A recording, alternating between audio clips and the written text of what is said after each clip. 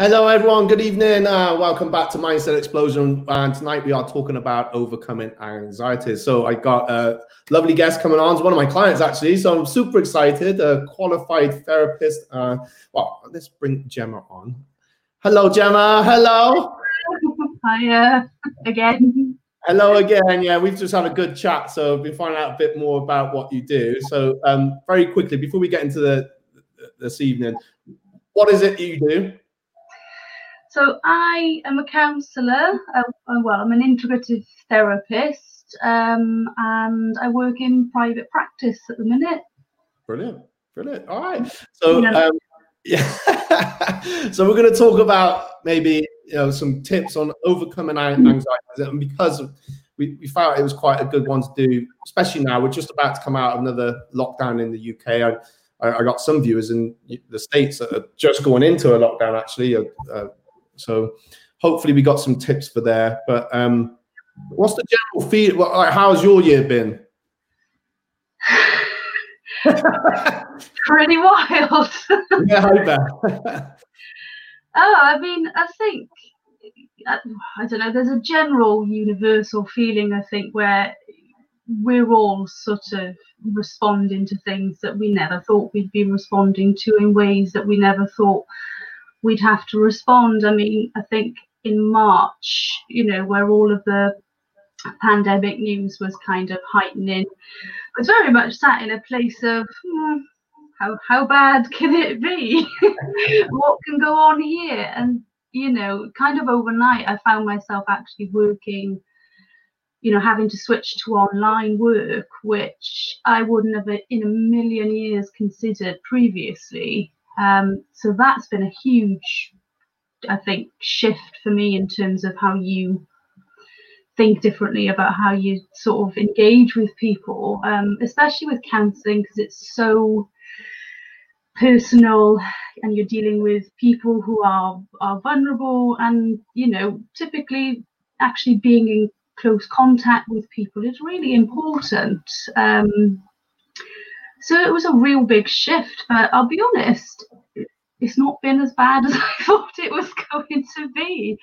And as time has gone on, there was initial sort of like, I don't think, maybe counselling in that form's for me, which was, is absolutely fine. But yeah, as time's gone on, I've really settled into the work, and I've been amazed, to be honest with you, how helpful I think people are finding it, and the work you can do online. Yeah, I guess it is quite different. So I suppose, like you said, most people would probably be used to being in the same room, I guess. So have you found that has there been an increase with people contacting you, or how does that work? Well, I mean, initially I think there was a bit of a shock phase where where there's so much uncertainty, people didn't know whether they're going to have jobs. Of course, that's still present for a lot of people. So things weren't dead for quite a while, but certainly coming out of the first lockdown, I think being perhaps either isolated on their own or isolated with family, for example, I think people really encountered the fact that it was quite difficult, the difficult circumstances to carry on if there were underlying things that you're holding on to. We haven't got our normal distractions of everyday life and sort of things to occupy. So it really kind of brought that to light for a lot of people, as well as, the distress that people might have suffered as a result of COVID. So it's picked up. Things are picking up quite a bit, I think. So, because you got, when we were talking just now, you really made me think about it, because you got involved in counselling really quite a young age. So what inspired that? It sounds like you got your call in what you want to do quite young, which is great. How did this all come about? Where did right on the spot there. Straight to the heart of it. Yeah. Well, like I was saying to you, I feel extremely fortunate to have found something that, for me, provides a huge amount of meaning in my life. And I think we as people are meaning-making machines. Yeah. And that's really kind of quite pivotal to a sense of well-being. So I feel really lucky to have found that. But I think for me, it was like trying to make sense of the world. And as I was saying to you, I was, sort of had a bit of a decision to make about which degree I did initially. Kind of went with psychology in the end because I found it interesting. But it was kind of only when I did a counselling module, and it just like a light bulb moment where it was like, this is, the thing that I'm really kind of drawn to.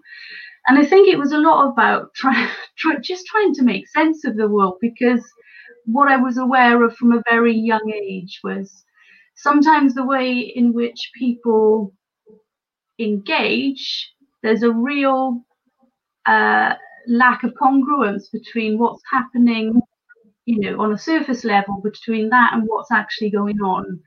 So it was kind of like a way of, and I can say this with hindsight because I'm not sure I was aware of this being the reasoning at the time, but it was really about trying to find a framework for understanding myself and what's going on for other people that feels real, it feels authentic. I think sometimes we really present a face to the world that's just in no way representative of what's going on internally. I agree with that. So I guess, observing that, it was just more, it put you in that direction. But do you think, was it like you kind of wanted to help others or serve others, or was it, it was more that interest in it and then it's just evolved from there? I think, that really does resonate, because I think, there's obviously something in my makeup because I've only ever worked in helping professions. Yeah. And, I think I find a value in that somewhere. But as I say, equally, it was, partly about I needed to understand, what's going on here. What, where are you and what's happening? And somehow I had to become a therapist. The process, and here I am. But I think I said again to you that I absolutely love what I do. I mean, it's not easy work, but I consider myself just so privileged to have, that position with somebody where, it takes an awful amount of courage and bravery to decide that you're going to take a look at your stuff. It's in essence making ourselves vulnerable. And I mean, it is just such a hugely privileged position to be able to do that with people, and quite singular. You don't often get to see that, even in our closest relationships. Never really kind of know exactly what another person's experience is. So so I guess it's almost like, are you kind of like putting the glasses on that they're wearing to a degree to understand about them more, and then what happens? What's the process? Is it understanding where they are? Is it a chance to talk, or give some direction as well? Well, I think essentially it's a way of stepping alongside. So I guess your role as a therapist is to step alongside somebody in their experience, obviously without judgment. And empathy is about placing yourself in another's position and holding a space of compassion and kindness around that. So it's kind of like really getting to know somebody from their perspective, given maybe their past experiences, their view on the world, the things that are really important to them. But then you have to remain sort of 1 foot in, 1 foot out, if you like, and I guess hold that objective viewpoint. And there are loads of different theoretical models around counselling. I'm an integrative therapist, so my training was in several different modalities, and the integration being that it's about finding what works for each client. So you might draw on a little bit of this theory for somebody, a little bit of that, take some from here, there, and everywhere. Well, not everywhere, but within the realms of what I'm trained. And finding out what is a useful structure for that person to, one, help understand their process, as well as kind of offering, helpful thoughts, because, it's a common myth, I think, that people have about therapy, that your therapist is going to have the answers, and we don't. And I think I do say that to people, when they first come in, it's like, I don't actually have the answers here for you, and sometimes it's quite a deflated sort of, oh well, I thought I was just going to turn up and you tell me what to do. And it's like, well, it's not really like that. It's kind of, what we're going to do is try and work out together your frame of reference, your place of understanding, and with your experience, kind of trying to understand you a bit better, given what maybe you'd like to work on. I've totally forgotten where we started as well. But that does make total sense. That I wanted to say actually that you come across very empathic, and there is that caring nature about you. That obviously, I know you're at training with us, but even just speaking to you before we came on air, like just speaking, it's not intrusive, but I just feel that you're a person that's very easy to talk to, and I quite like the idea that you're not just not this way. You find what's right for that person. I think that's really important actually, because everyone is different. I know from teaching, everyone learns differently, and I guess that you get. I guess so. If I was to come for a session, it would be I like looking more inside. I think once we start to look inside, I guess we start to unlock certain things that we can then work on. And is that about right? Yeah. I mean, I think when there's something I've noticed, I've always struggled to kind of, in conversation with people, if you say it's one of the initial things that people might ask about you, isn't it? In the form of social communication, is what you do. And it's like, if I respond and say, well, I'm a therapist, well, people ask very direct questions about, well, what do you do then? What does that mean? And what's that like?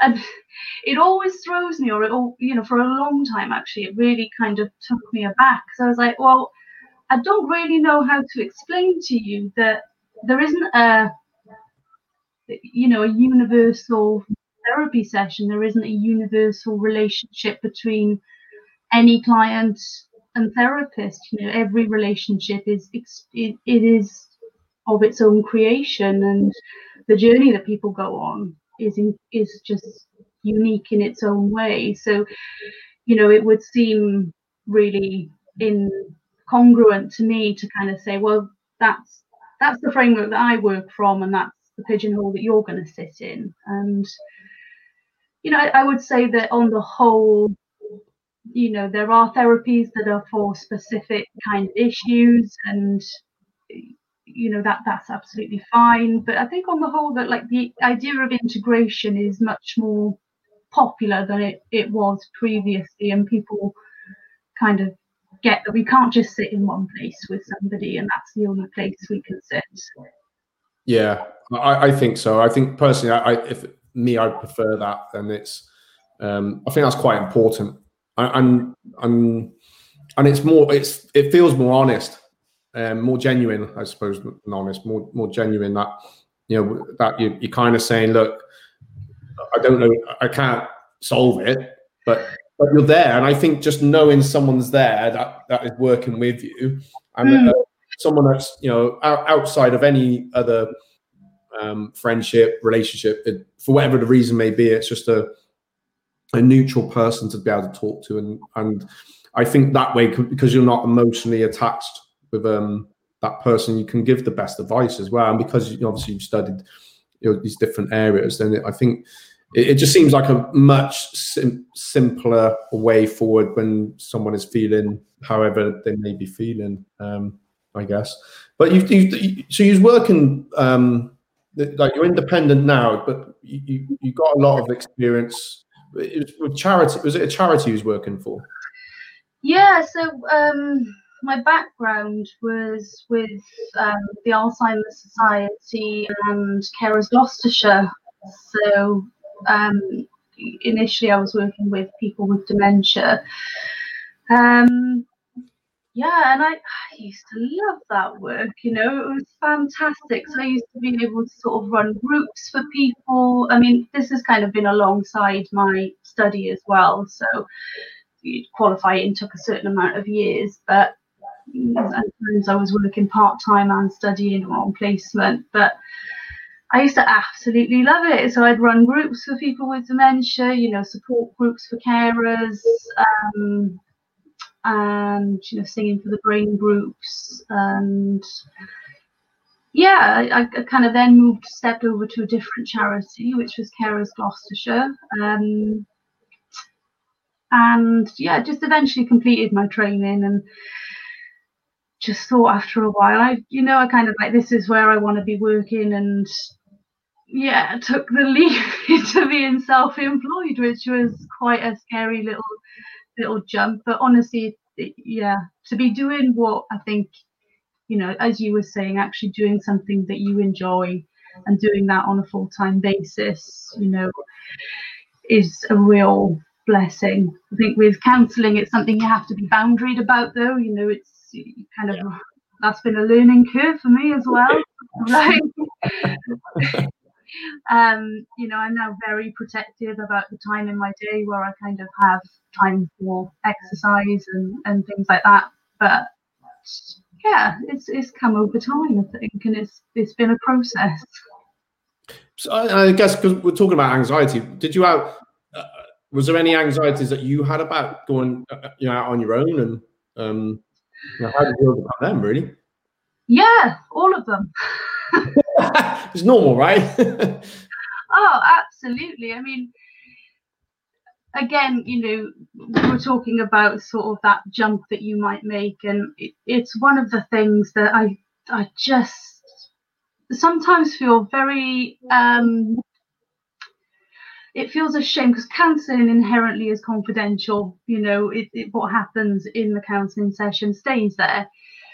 So it's not like I come home from work at the end of the day and can talk to anybody about. Yeah, I know. It might have been that someone's had this amazing experience, and you know, you're really uplifted by it. But I just really, really do appreciate when other people are able to kind of make those big leaps. But you know, they don't come easily. I don't think anything really does like that. And I know from my own experience that the list of things I could probably myself up about was endless, and it took me a long time. It took me maybe sort of 6 months of thinking, oh, I'm going to do it. Oh, yeah, okay, maybe next month, maybe next month, maybe next month. But I also think that that's part of the process sometimes. You know, it's kind of like when you stood on a diving board and it's the sort of the moments you're there bouncing, waiting for it to happen. You know, all of those parts of any process have just as much value as the thing itself. And I like that analogy. It reminded me when I used to go on the diving board, I'd be holding on and like, shall we? And then you become more confident until you finally take that step forward, isn't it?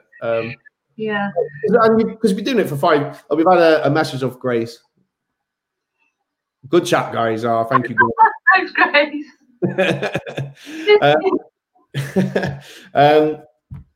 I've lost my train of thought now. But yeah, so it happens to me all the time. But so how do you deal with? Because I know the same. I'm not nowhere, you know, nothing like what you're doing. But you know, when we were talking just before we came on, I have to, you know, listen to people's lives. Not have to, you know, people have come to us sometimes for a reason. Yeah, there's something to move, and it's just a therapy of a different sort for them. Yeah. So it is quite, you kind of hear their problems, and sometimes it was shocking, and you hear the highs when I'm going to do this now, and it's so amazing, very uplifting. How do you deal with that? Because I expect sometimes it must be quite hard when you're hearing some sad stories. Like, how do you kind of offload that and keep, for yourself? Does that make sense? Yeah, I mean, I think it's a reality of therapy that, people come to you often because they're struggling or they're dealing with something that's, really very difficult, or they come in a crisis, and, you're that person that they come to for help, and they come to work through something with. So I think, that's not to be kind of underestimated, but I think my supervisor, there's a couple of elements to this. So my supervisor once said something to me, and it just rang so true. And I think he was like, the capacity to be shocked is one of the first casualties of a therapist. So, very quickly you learn that people are hugely varied, and, people open up with sometimes the darkest aspects or the heaviest aspects of their experiences. And I think initially, I would have, as a very early therapist, it would have been like, oh my goodness, it feels huge, the things that you're sharing. And it's not that it doesn't feel like that now. I just think experience has also helped me to kind of hold that in a way that, it feels a bit easier as time goes on. But I do, and you do have to be very, as I said, boundaried. It is part of my obligation as a therapist, and part of my ethics, and the ethical framework to that I sort of work to. You have to be very mindful about where you are in terms of your capacity. So things like looking after yourself and setting boundaries and maintaining that, and keeping sure that things are in good order generally overall for yourself is pivotal.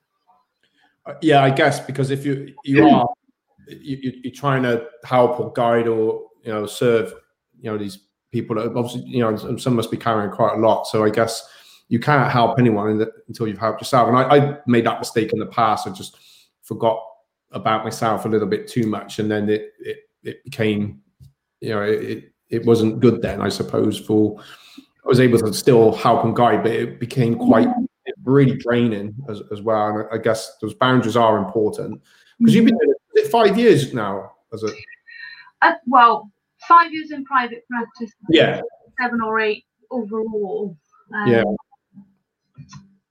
So but I mean, within that, you can't pour from an empty cup. But alongside that, life happens, and you kind of take into consideration this year. It's,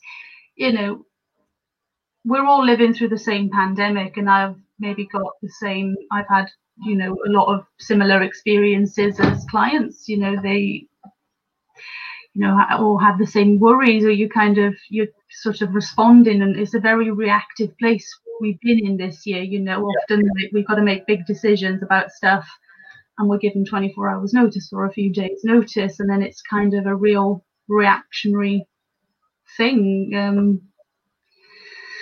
Yeah, I'd agree with that. I've had my own reactions.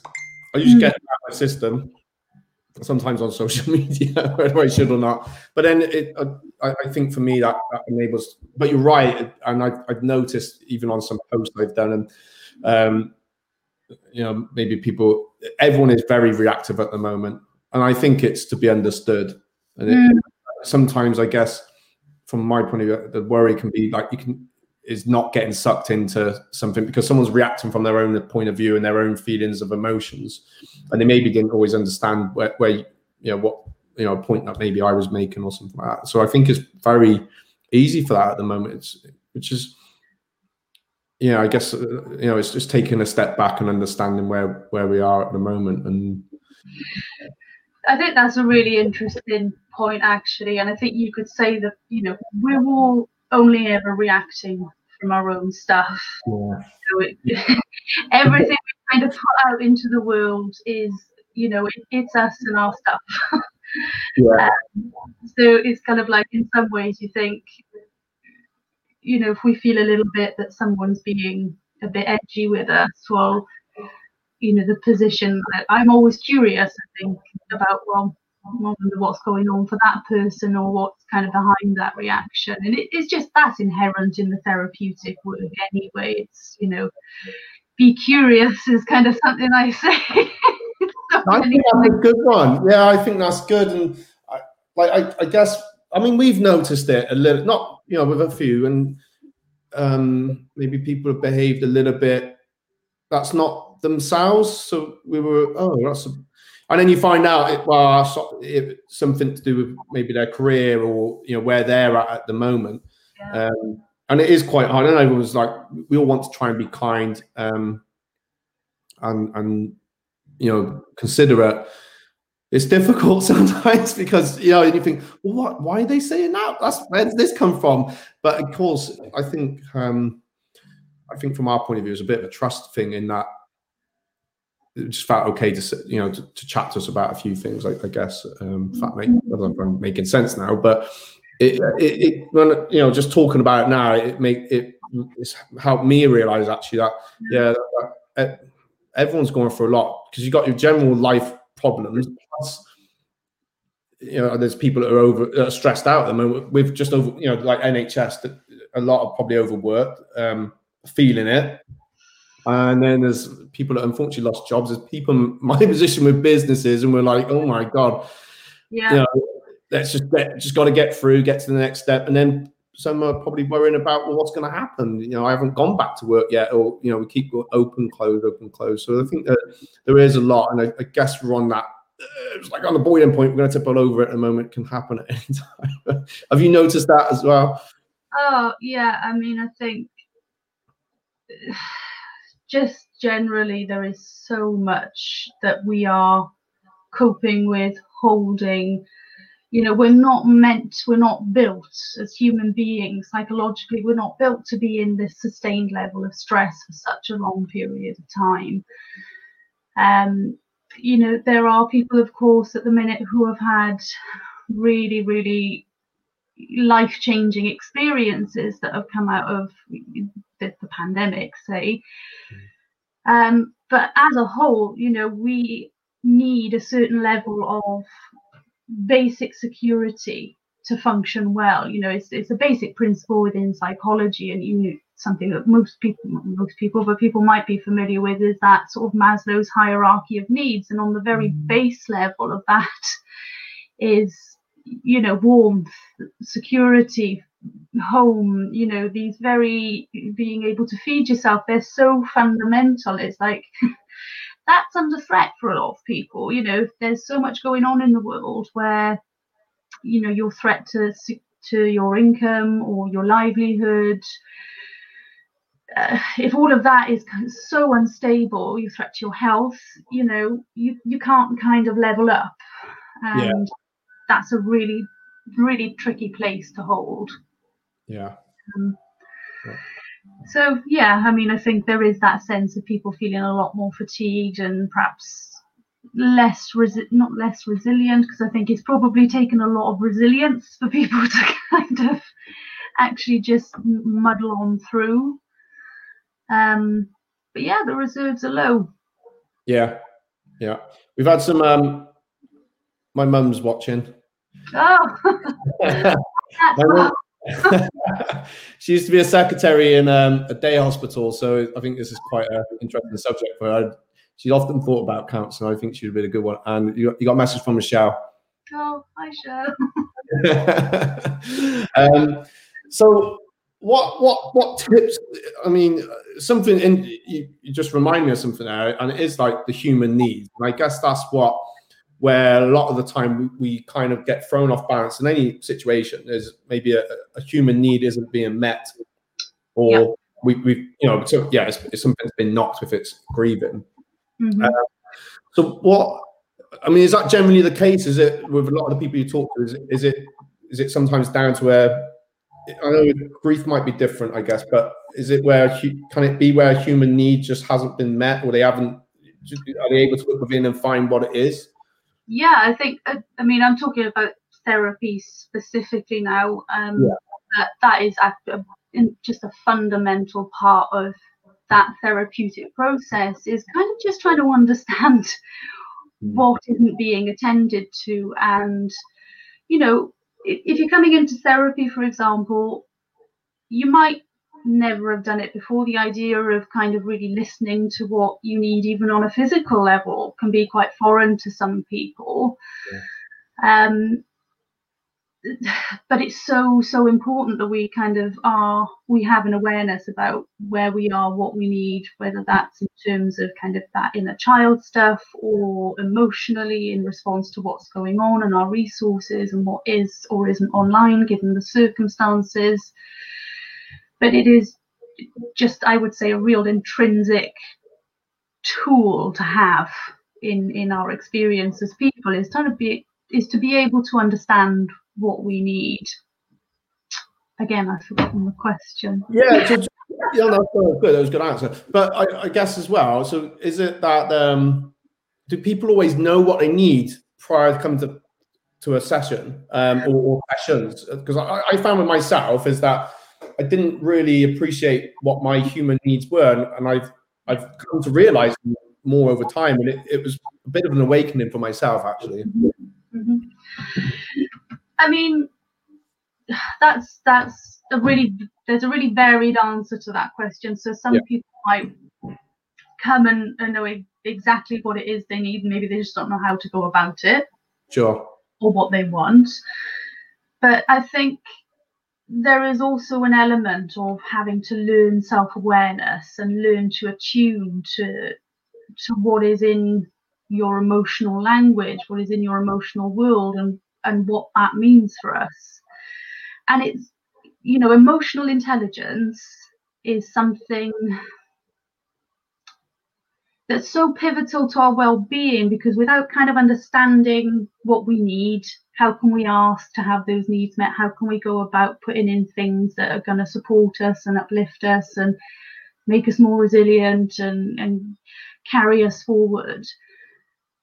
But it's not always something that we're taught. It might be that we come from family systems where actually we don't talk about feelings. We kind of just, I think we as a Western culture are really bad for it as well. We kind of just stiff up a lip and carry on, sort of thing. And we might not even have access to kind of the language that we use, or the idea that experiencing all of our emotions in all of their depth and variation is, a really important part of understanding who we are. So again, a large part of that therapeutic process can be about learning that, and it's different for everybody, so that journey is going to be different for everybody as well. And let's say someone that wants to maybe come into has thought about it. What like, who is therapy for, basically? Because I guess a long time ago you just had to be at the end of your tether, but that's not always the case, is it? No, not absolutely not. I mean, I think it's for everybody and it's not for everybody. So I think if you've got an interest, if you'd like to understand more about yourself, if you're struggling in general, you don't have to be in a crisis to come to therapy. Often people are when things have got really bad. But I very much view it as a kind of great learning experience that we can have about ourselves. Where else in our kind of daily lives do we sit down for 50 minutes and sort of really start to learn deeply about our human experience? Okay, people might do that in many different ways, but on the whole, maybe not. And I think it would be wrong to think that we can only access something like that if things have really, really gone badly wrong for us. But then equally, I would also say that, therapy is not for everyone either. And it wouldn't be right for me to say that because, some people just don't get along with it. Yeah, I know. I guess it's like exercise, isn't it? It's like going to the gym or having a sport. It's one of them things that are there that will serve you, but not everyone's going to enjoy that. Well, it is an exercise, I guess, really, isn't it? You're working out just in a different way. You're working out your emotional muscles. Yeah. Well, it's important, I guess. It was just. Go on. Well, I just think that's actually a really interesting illustration, because I think it's another one of the misconceptions I think people can come in with, is that, or I'll go for maybe a few sessions, or I'll go to therapy and the issues will be fixed, and the thing will resolve itself. Or sometimes it's helpful to just offload and just talk, but if you want to bring about real fundamental change in your experience in your life, therapy is also work. And it can feel like work. I've been through that process myself, and sometimes it's really hard. Sometimes it gets worse before it gets better as well. But there's a real kind of, we can experience it as really challenging. And I think that can come as a real surprise to people, like, oh, well, I've been here for a few sessions now, and how come I'm not better? Or everything takes time. To exercise and get stronger at something and understand it. Of course, it's got to take time. So, what have you got advice for? What would be like a good course of action that someone's maybe are suffering anxieties at the moment that are maybe considering therapy, or is there any tips or tricks? That obviously it's quite a broad question, but so it might be quite a broad answer. But you get the idea. What would be a good stepping stone? Well, I think if you're looking for therapy specifically, kind of start there and kind of maybe pull it out a bit. But if you were to want to go into therapy yourself, I think there are a few things that I would sort of, just as an overall recommendation. And firstly, I'd be like, shop around. So all therapists, they're all listed on directories, and I think your biggest instrument in finding someone that is going to work for you is actually about how you feel talking to somebody. And that's such an important thing in that process. So you've got free choice when you go to a therapist about who you work with. So it's fundamentally important that we feel that we can build a good working relationship with someone. But also, things like checking out that people are registered with the relevant bodies, and, their qualifications. And what I really like actually at the minute, the directories on which you search for people, they've got a lot of information about what different therapies are, because I think when you kind of read stuff, it's psychological babble, I think, to most people. Why would we understand half of what's written? But there's a lot of information there about what things mean. And most therapists, you can pick up the phone, and there's no charge to that. It's just, can I have a bit of a conversation just to get started? And then the next step in a process might be having an initial session. And nobody's ever obliged to kind of carry on. And I think it's really good practice to sort of maybe go and see a few people about things, and just see who you have the best relationship with. So that's, if you were thinking about going to therapy. But on a wider note, I think understanding that at the moment, at this point in time, after the year everybody has had, people are feeling exhausted, feeling, really that things are a bit of a struggle, and maybe what you're feeling isn't disproportionate to what's happening. We're not programmed to be in such survival measures all the time. We're not, we are human beings that lean towards, for our ultimate well-being, we need people around us, we need connection and meaningful contact with people, and yet we're living through isolation, and that's not normal. Yeah. So kind of, I think, understanding, and I think people do take a comfort in understanding that, we're not on our own as such, but it doesn't make it easier necessarily. And in response to that, I would say the best thing that you can do for yourself is treat yourself with absolute compassion. So I often hear people talking about, this lockdown, or, this is a great time to sort of do this, do that, do the other, explore these things that maybe you've been wanting to for a long time. And that's absolutely fantastic if you've got the resources to do it. So, you might feel that, there will be some people who are just throwing up their hands with joy because all of a sudden things are a bit quieter than they normally would be. That will be some people's experience. But, actually really giving yourself a break and being kind to yourself and self-care, and I realise that's a very broad statement, but it's just so fundamentally important at the minute. I think that's really good tip. Actually, I think that's great advice. Over anything is having that almost like let's reward ourselves with whatever is a great reward for us for having put up with this year and anything and everything that's been, because it's different for everyone. I know that, and I know some of it's going to be harder things, but to reward ourselves, I guess.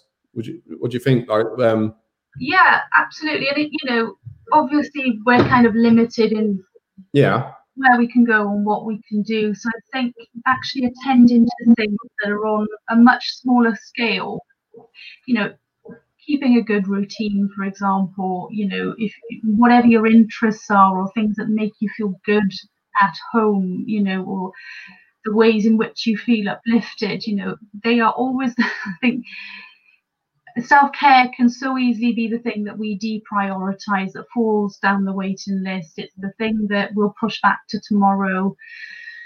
And it's the first thing that kind of collapses when, sort of we're busy with work or we're busy with family and pressures pile on. But I think actually making space for it in your life, whatever it looks like, could not be more important. And, I think I really have a bugbear with this idea that, because I see people punishing themselves an awful lot about like not being very productive, about not kind of using this time to achieve 500 things. And it's kind of like, whoa, we need to scale back a little bit. Yeah, do you know what? One of the best pieces of advice I got at the beginning of the first lockdown was by Robin Waite, and it was just, do you know what, Matt? Just relax and enjoy the time. And I kind of did and I didn't, but I got a great balance out of it. And actually, with the children coming over more, that for me was the best part of the whole. So it sounds a bit horrible. I've enjoyed lockdown. Enjoyed this year as a business. No, it's been horrible and it's been a bit scary. But from what I got from it this year, it's been good. And when I've probably said it on a couple of videos, there's no way I'd have had that time with the kids the way we did. No. And it was great. We have them on the weekends. I have them quite a lot, to be fair, but to have them, in that period of time and spend that time with them, for me was, sometimes it was a bit, when they had their moments, but when that's something that was my reward this year. And I'm sure for them, and the same the time they would have had with their mum as well. So I think, I think that's really good advice. I dived into busy this last lockdown, but that's a different story. But I think it's really, really important. And sometimes I think there was this culture of, got to get up at 5 a.m. You got to do this. You got to get all this stuff done and hustle and come on. Oh, we got to this. Oh, okay. And then before you know it, and I used to I used to be working all the time at one point, and it's it took its toll. I burnt out, and it didn't help everyone else. But I've learned from that is like, no, do you know what? If I'm going to do, I might work a long period, most of the day one day, but next I think I deserve a break. Yeah, and it can be so, it sounds so simple. It's a really, no one's going to listen to that and think, I don't know what you're talking about. But actually putting it into practice is so challenging, because I think as a society, we place so much value and self-worth on productivity, on output, and our worth is often, can be determined by how busy we are, how much work, It becomes a currency for social positioning or something. And it's so unhelpful, because our worth is something that's just intrinsic in ourselves. It's just there, and working yourself to the bone doesn't change that. You already have it. And I think it becomes less productive. I think I found if I try, this last couple of weeks a bit different, but generally the same with the full-time staff. I'm trying to bring their hours down, not change their pay, not change their salary, but bring hours down, because we'll just burn out. It's no good to anybody, and you can't serve people the same way. I'd rather have less clients, to be honest. Yeah, I think that's just such a healthy place to be, though. I mean, I think I encountered a real sort of moment when I was sort of suddenly went to self-employed, because I guess throughout my training it was quite intense, because you're studying and working and learning all at the same time. And then I kind of went back to this medium space where I was just working for somebody else, but then it became self-employed, and suddenly it's like, well, I get to decide how much I work, and oh, well, what should I be doing? How much should I be working? That's what other people do. That's but it's just, there's a bit also, it's like, do I like working that much? But I think something that somebody once said to me was, especially if you're your own boss, maybe, like, would you consider yourself a good boss to yourself? And I suppose you don't have to use that statement as an example for employment. That's really fun. Yeah. Sorry. Would I rate myself? And it was kind of just a really interesting way to look at it, because it's so, I think, pervasive in society that we tend to overwork and overdo and overachieve. And that is not where we are, I don't think. No, I don't think so. And actually, I mean, before lockdown, if I tried doing something differently with what I do with work, and I structuring out that time. We're going off on one now, aren't we? But structure out the time differently. I went off a bit track this last week or so, but that's okay. It's only till the end of next week. I've got this challenge I'm running. But I'd maybe set an alarm for 25 minutes. So I would just, no phone, no anything. And I'd just do what I need to do for 25 minutes. Alarm goes off, I'll stop, have a 5-minute break. And actually, that was so much more productive. And I got loads more done. I had more time for just chilling out, or if I wanted to go and train, I'd go and train. And then the lockdown came. Yeah, I mean, that's great if you can, because I think procrastination is another thing that we can be very wonderful at beating ourselves over the heads with, is, sort of eking something out and then beating yourself up for not doing it. I mean, I can be guilty of that myself, but yeah, me too. Yeah. It's funny, like when you've got to do something, how great the ironing pile can sometimes look, or I get crazy things I don't like doing. I will. So I do my books. Oh no, do you know what? I really need to clean the house. I mean, I get exceptionally creative when my tax returns due. Oh, I had to get an accountant for that in the end. It got too much. Yeah. Yeah. So what's your plans for 2021? Where is it? Are you just carrying on? Have you kind of, has this kind of awakened you to think, actually, no, this is where I really want to be with the counselling or life in general?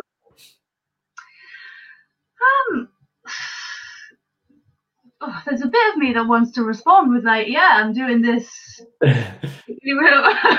hugely wonderful thing, but I think it will be more of this really. As I say, I think for me this work is very meaningful, very rewarding work, but it's also the sort of stuff that you just never stop learning, you never stop growing. As people, we're constantly evolving, and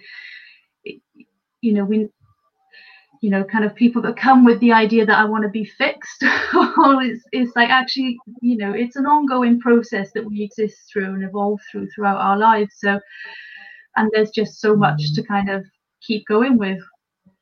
Yeah, where true. I am at the minute. I mean, I think the way in which I work might look a little bit different, given that things changed quite a bit over the last year. But yeah. Yeah, we've all had to get used to the old Zoom or Teams. Something we talked about before we came live. Actually, I was going to mention it during the show. So you're quite young for a counsellor, and you were telling me that you're very determined and relentless, I guess, in going for this training. And I think it's an asset that. I know you've been doing it for 8 years now, so it's quite a long time. But like you said something, I thought, yeah, that's quite true. It's normally maybe a bit of a, someone who's maybe older that would start, but no, you knew exactly what you wanted to do. So, yeah, how was that? I don't know. Ask me in 20 years. I think it's an asset. I think in 20 years, it means that. You're obviously a great counsellor. Like I said earlier, you got that warmth, that empathy, and the understanding, and that that intuition to think like, well, this is how I work with you, and putting people on the right path. So I feel that the experience you probably that you have got over the last 8 or more years has been quite powerful. And I guess as it goes on, it makes you puts you in a position of a great counselling. And actually, just when you described what to do if you're thinking about counselling, you didn't really say about yourself. You gave genuine great advice in that it's a relationship, and I think that's so important. And I say it a lot, from my perspective with martial arts, you're having a relationship with this person in terms of how you're going to interact, and it's important that that they're the right person, and it's a two-way thing. Otherwise, it doesn't work, and then it's not fair to anyone, I guess. So, I kind of went off the track then. Yeah, I think so. When you were telling me, it was really impressive, because it was like, no, like you said it, you had that tunnel vision of this is what you wanted to do, and like how hard was it hard to get started in that at a younger age?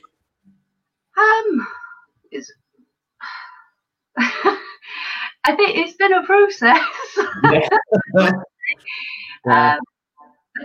And it's been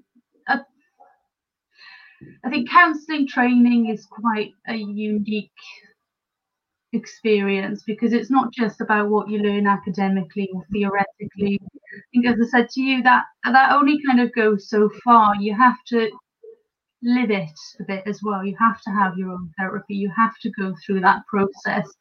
And if you want to be in it, you kind of have to make a willing commitment to be evolving all the time, and to be willing and ready to have help with that, and to kind of, do things that support that growth. And as I say, it's not easy, but over time, I think I become less scared about change as and when it happens. It doesn't ever mean it's easy. It doesn't ever mean it comes without pain, or difficult experiences come without a degree of suffering. But I think there's a position that you can hold, which is, my position is that I'm going to embrace this, and maybe there's more that might come out of this experience for me. Yeah. But that, that's been quite a challenging thing, I think, to get, to go through and get to that point as well.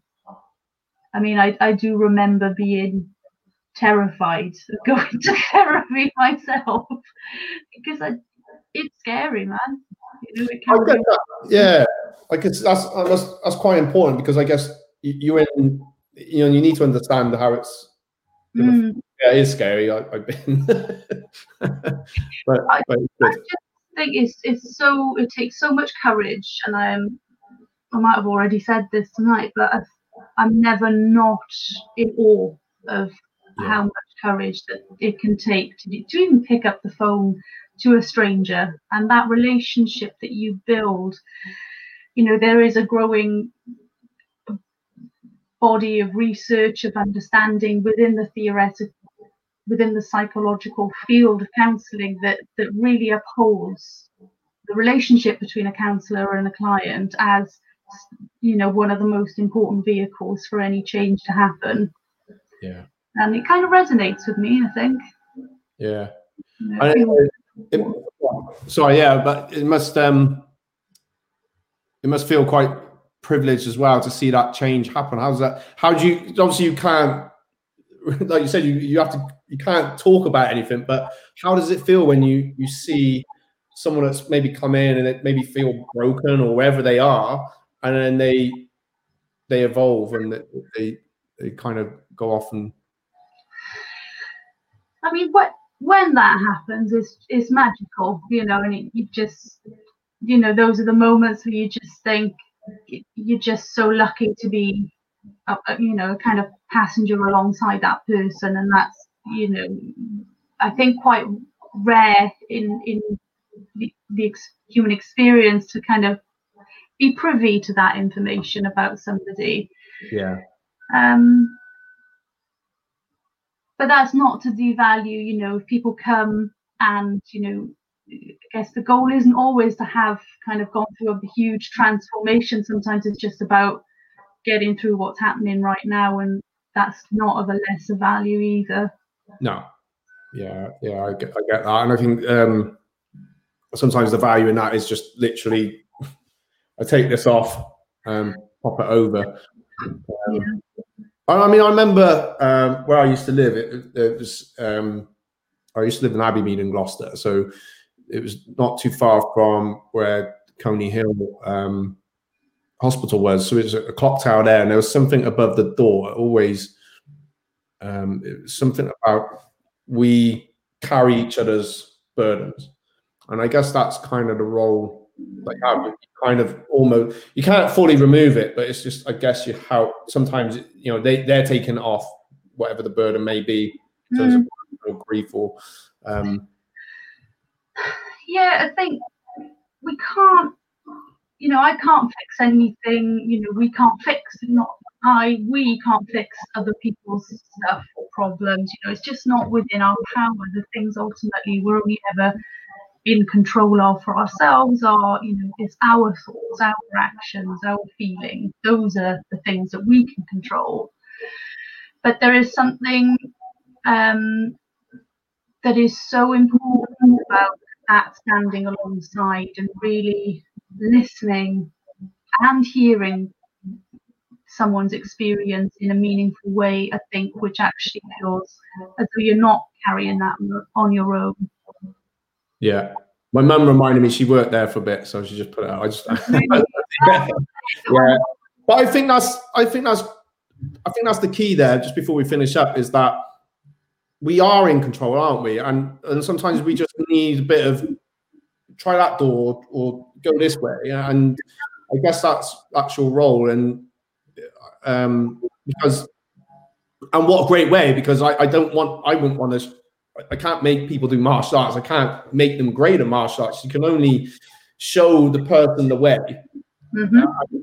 It's like that. What's that saying? You can lead a horse to water, or no, teach a man to fish. You can fish for a man and he'll eat it for a day, or you can teach them to fish and they'll eat for the rest of their life. So I feel that's the responsibility that I guess you have, and I guess they must really come. Some of the, they got those tools. So no, it doesn't change anything that's happened, but I guess it helps us. I know from my experience, it just gave me those tools to understand the why. Yeah, and just how you can be in the world, and how it's like accessing your own stuff and your own potential, isn't it? Yeah, definitely. But what Samantha said here, sometimes we just need someone to point out the obvious, as we're so bogged down with it. And that's pretty much it. Yeah, I mean, we can very much be in a space where it's just so difficult to see the wood for the trees, isn't it? That it takes somebody that's objective, and our family and friends are not always that. Here we go. We got all the comments are coming in now at the end. Jackie, do you train with Jackie? I don't know if she's in your class in the mornings. Oh, I might recognise her. Anyway, that was the saying I was trying to come out. Lead a horse to water, but you can't make it drink. So, and I guess that's the role that we have. Gemma, it's been absolute. We've gone past the hour, but it's been absolute pleasure having you on. I'd love to get you back on in the new year. I'm booked up into January now, but great to get you back. And some real insightful tips, and just about what you do and how you came to be, and some good tips generally there. So thank you very much. You're welcome. It's been a pleasure. I feel like I can't actually remember what we're spoken about now. I told you it's just a chat. Yeah, I had notes. I was, this will be really interesting. But where we've gone, I don't know. So don't worry. If anyone wants to contact Gemma, obviously, can they do it? What's the best way? So I've got a website which is gloucestershirecounselling.com, and then I'm on the major directories, which are Counselling Directory and Psychology Today. Brilliant. I think I've put a link I found through the directory. Would you mind afterwards just pop in the comments, your main link, or send it over and I can put it on the different things. Yeah. All right. Well, that's it, everyone. Thank you very much. I will see you all next week. Have a great week. We're coming out of lockdown. Yeah. And I know some of maybe it's coming out into different, the tiers all changed and everything else. And I have my little rant. I don't know if you did, Gemma, did you? I'm still trying to make sense of it, to be honest. I thought it was the worst advent calendar ever. But we will all get through, and hopefully you've had some good tips from tonight. I think my favourite one, Gemma, was let's reward ourselves somehow, some way, one way or another. I think that's the best one. All right, bye everyone. Peace, love, bye bye.